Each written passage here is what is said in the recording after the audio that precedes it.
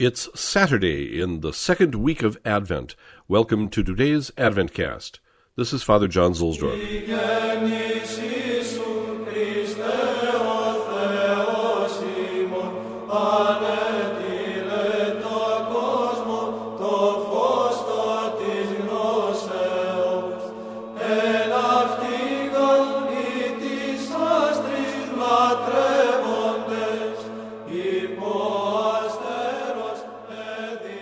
We continue today our reading from the Sacramentary by Blessed Ildefonso Schuster about tomorrow, the third Sunday of Advent, in anticipation of that beautiful Gaudete Sunday. We've been talking about the papal ceremonies for the Vigil and then the Sunday carried out at St. Peter's, which is the station church for today. The stational Mass for this day, as it immediately precedes the Christmas season, had originally a strikingly festive character.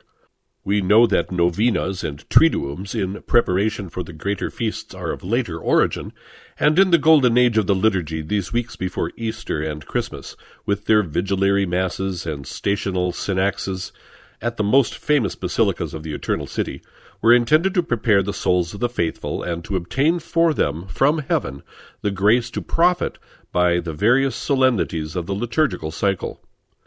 At the Mass, the Pope intoned the angelic hymn, which was then taken up by all the clergy. After the collect, the singers, led by the cardinal deacons, the apostolic subdeacons, and the notaries, recited the acclamations or laudes in honor of the pontiff, the clergy, and the Roman people, a custom still observed at the coronation ceremony of sovereign pontiffs. At the termination of the Holy Sacrifice, the deacons replaced the tiara on the head of the Pope, and, having mounted their horses, the whole cavalcade proceeded with all due solemnity to the Lateran, where the banquet took place. Today's ceremonial has preserved very little indeed of all this brilliant ritual setting. Joy is, indeed, by no means the dominant note of modern society. At the Mass, it is true, the sacred ministers are clothed in rose-colored vestments in place of the customary ones of violet, and the organ once again fills the aisles with its strains. The divine office itself has not undergone any change. It preserves intact its primitive spirit of festivity and eagerness, aroused by the nearness of the coming of the Savior.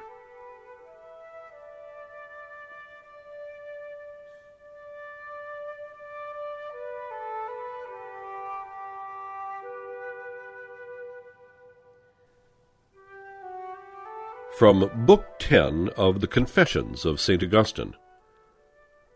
Our curiosity is tempted every day in the most minute and contemptible things, and who can count how many times we succumb? How often, when people are telling idle tales, do we begin by tolerating them, we don't want to offend the weak, and gradually end up listening willingly? These days I don't go to the races to see a dog chasing a hare, but if I happen to pass such a pursuit in the fields, it may possibly distract me from serious thought.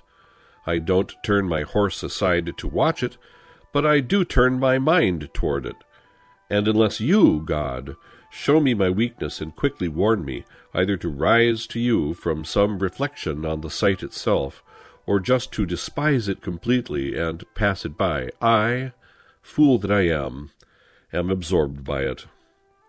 When I am sitting at home, why am I often distracted by a lizard catching flies, or a spider trapping them in her web?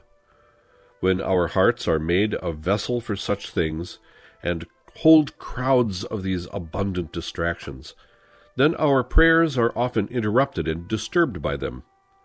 While we turn our voices to your ears in your presence, such an important matter is broken off by who knows what idle thoughts.